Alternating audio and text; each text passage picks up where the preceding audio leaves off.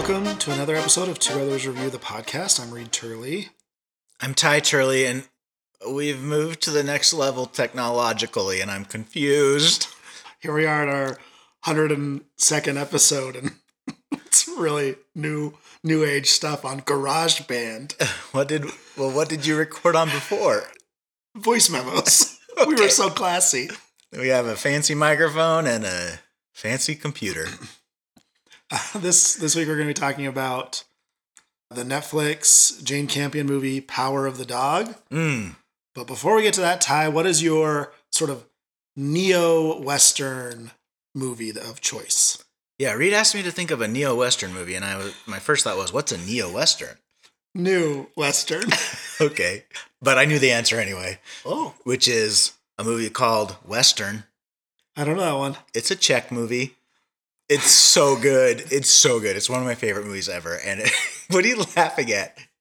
And it's takes place in Czech Republic, of course, in a small town, but it's structured after a classical Western. And obviously it's called Western, and it's about the Western influence in Eastern Europe, because it's about a German company that comes into this Czech town to extract resources. And it's operating on multiple levels, got a lot of meaning, but it follows the structure of a typical Western film intentionally. I think you might have done a better neo-Western than me. So good choice. Yeah, it's very new Western. Yeah, mine's Hostiles. Well, that's a traditional Western. I don't think so. Why? The Indians are heroes. They're sympathetic. It's, I don't know, told differently. But Christian Bale's still the hero. Our listeners will never know what we really thought about it. I love the movie. In my mind, it's great. Because we lost our podcast of it. Can't take Hostiles away from me. All right, you can have Hostiles. It's a great film. Yes. Maybe not a neo-Western. I should have just said Western. We don't even know what a neo-Western means, so it's fine. You can say it. Genre bending. Let's jump into the Power of the Dog. Are you a Jane Campion fan? No, I've never seen The Piano. I watched it after watching Power of the Dog. Okay, so I know. Is she famous for something else? Top of the Lake was like a show with Elizabeth Olsen. No. The Handmaid. Elizabeth Moss. Elizabeth Moss, yeah. I didn't watch that either. I wanted to for a while. It was on my queue. Yeah. So I guess I have very limited connection with her. Yeah. So I have friends that love The Piano. It's like their favorite movie. Those are some weird people. Well, they're women. I don't know. It's a story about a woman who plays the piano? Or am I wrong? No, she doesn't talk at all. Really likes to play the piano, and then falls in love with her intended husband. Don't spoil it. Okay, you're going to watch it. Yeah, maybe. Okay. Throwback? Are you okay, maybe? Are you a Jane Campion fan? I think I am. I think I liked this movie. I liked Top of the Lake. I liked The Piano. But I don't think I know so much about Jane Campion. Okay. Well, I'm open. I like this movie a lot. Did you think, I don't know, are you more engaged by the acting or the story or the setting? Well, I knew, I hate it when I read about movies before, because I knew that it was filmed in New Zealand instead of Montana. And I was just thinking about that the whole time. I wish I didn't know that, and I could have just, it's fine. I don't think, New Zealand's beautiful. Montana's beautiful. I don't think one's better than the other, but I just was thinking about it, unfortunately. You could tell the difference? No, I don't. No, I can't tell the difference. Me neither. Exactly. So if I didn't know that fact, I could have just relaxed and enjoyed the story. The story, I didn't read the book, obviously, or not. Did you? No. Nope.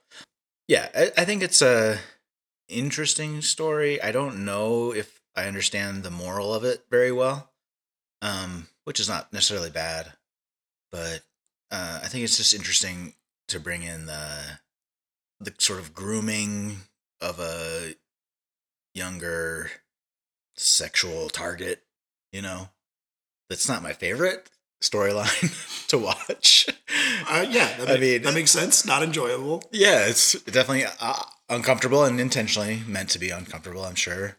And then the revenge of killing him Not really for the grooming though, right? It's more for the what he did to his mother. It's how he makes his mom feel, for sure. Yeah, because it has that amazing. I mean, the thing I really liked about it was it has that voiceover at the very beginning by the son that you don't know who's saying it at that time, and it's this message of what kind of a son would not help his mother, and then but you're like, what? That who said it? What does that have to do with it? And then you really need that quote by the end of it.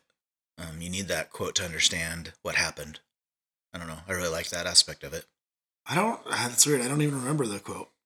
Yeah, you should. Yeah, watch it again, or just watch the first minute, and you'll see. And you'll see that he says something like, "What kind of son wouldn't take care of his mother?" Which I think is a little bit ambiguous. What was intentional at the end, a little bit, but I think combined with that quote, it becomes very clear. Oh, he was. Really, I thought it was not ambiguous at all. He went out. He found a cow that had sickness with his gloves on and brought that leather back. And then he, says, "Oh no, I have these strips of leather." There are still some like plot conveniences that happen, like the mom giving away all of the other hides to the Native Americans. The fact that he cut his hand before he went to make the rest of that, leather rope. Like, if those things hadn't all happened, I don't know if the boy's plan would have worked. Well, okay. I think there's some more ambiguity. I don't know if he had the plan necessarily when he went to dissect the cow. I think it's established that he likes look at inside of bodies because he does it to the rabbit. So he's just interested from a medical perspective of looking at the cow. And then I in my mind, it doesn't need to be the case that he already knew that he was going to use those contaminated gloves later. I think maybe later he sees an opportunity when they're preparing the new leather. Yeah, I guess we just interpreted it differently. I thought his actions were purposeful and kind of empowering, like he took control. But how could he have been sure that his hand would have been cut? Right, that's the thing I didn't like, that you just don't know about that sort of stuff. But even if his hand hadn't been cut, I mean, they establish you have to stay far away from those cows. Like, don't get anywhere near them. No, I think it has to get into your blood. Well, we could look it up, but okay, I don't know because he was able to go up to the cow and dissect it. But he was wearing gloves, right? So it has to get on your. Okay, at the very least, it has to get on your skin, right? What was he gonna do? Like, Benedict Cumberbatch wasn't wearing gloves when he was making the rope. This is such a little thing. I don't know if it totally matters. I think I'm right though, but whatever. Well, let us know, listeners, how right Reed is. How does anthrax work? He cut his hand. The kid sees an opportunity. I mean, the ambiguity to me wasn't necessarily that he was trying to kill him. The ambiguity to me was, what's he doing it for? Is he doing it to avenge his mother or protect his mother from going further crazy? Or was he doing it because this guy's grooming him and he didn't want to be groomed? Well, do you think that character was homosexual, the boy? I don't know. I mean, it never establishes it for sure. Yeah. I think now, I don't know. I mean, obviously it's really hard to interpret the story from that time with today's understanding, right? But he's definitely effeminate, which at that time he was treated by everyone as gay. And yeah, I mean, awfully. Like, they were rude to him, they were mean. Yeah.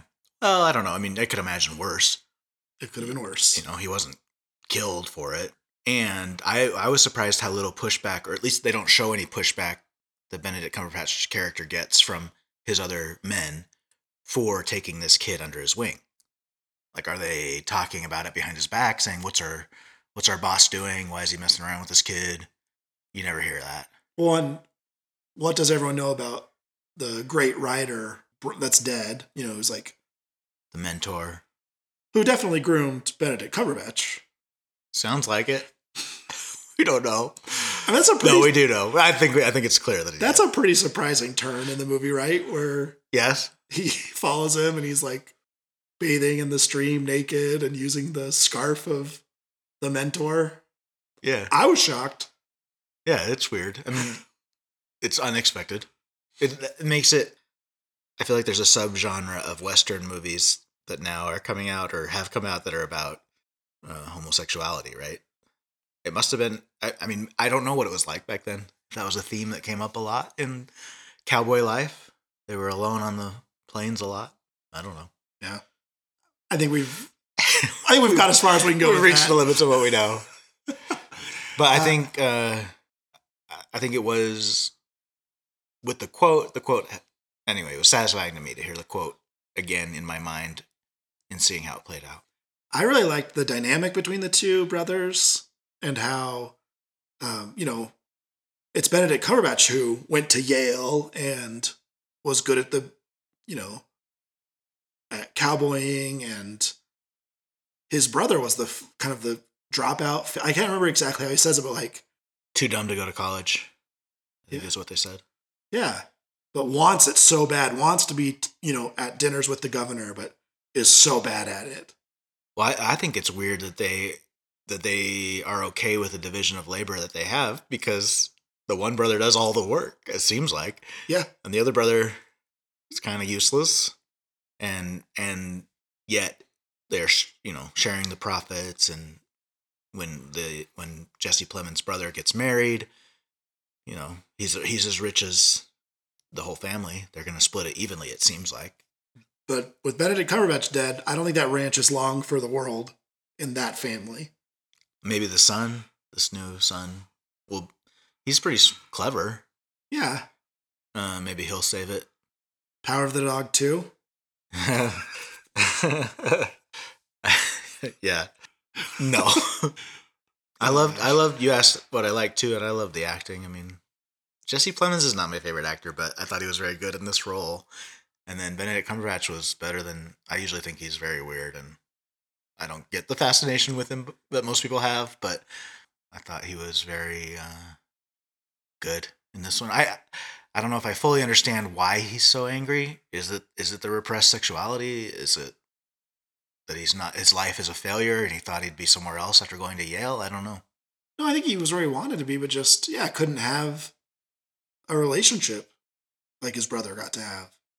I would guess it's jealousy. Yeah, interesting. Okay, what would you rate Power of the Dog out of 5? Wait, I have to say one more thing. Got to. Yeah. You could have. Well, I am now. Yeah.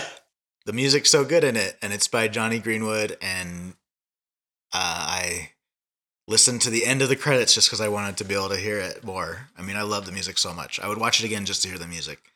I think it should win Best Soundtrack. Do you ever listen to movie soundtracks, like just to relax, or? No, almost never.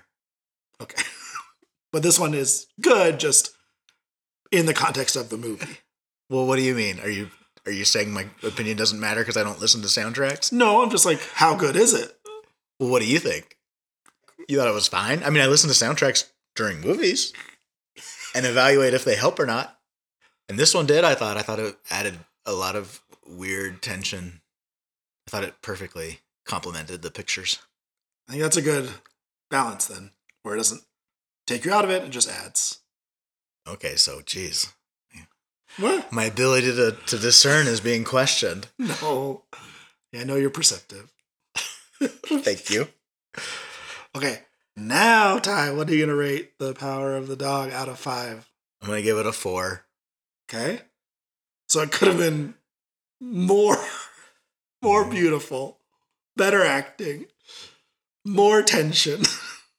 No, to me, just the tension in the story comes from what feels like a little bit of a cliche at this point.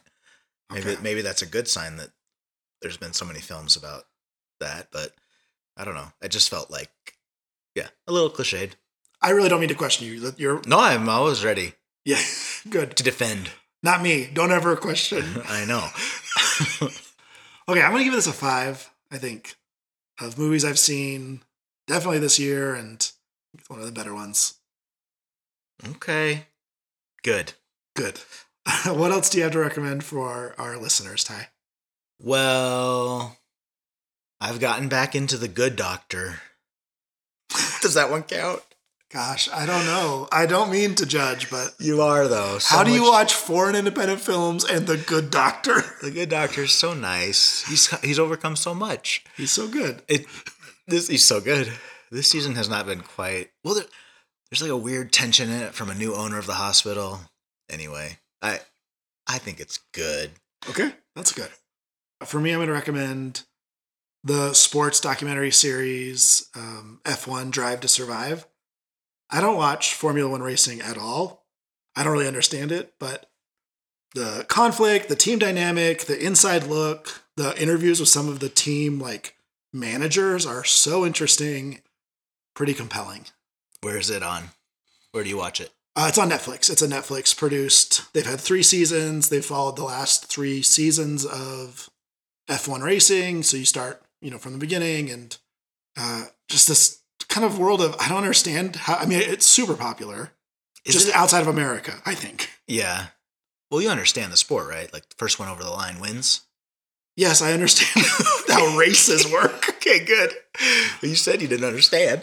Well, it's actually, they're all like, there's a set miles that they never go over. And so it's like whoever can do the most or finish within like 2, I don't know. There's some weird time versus kilometers thing. It is confusing. So the races are never over 2.5 hours. That's what's kind of nice. They're short.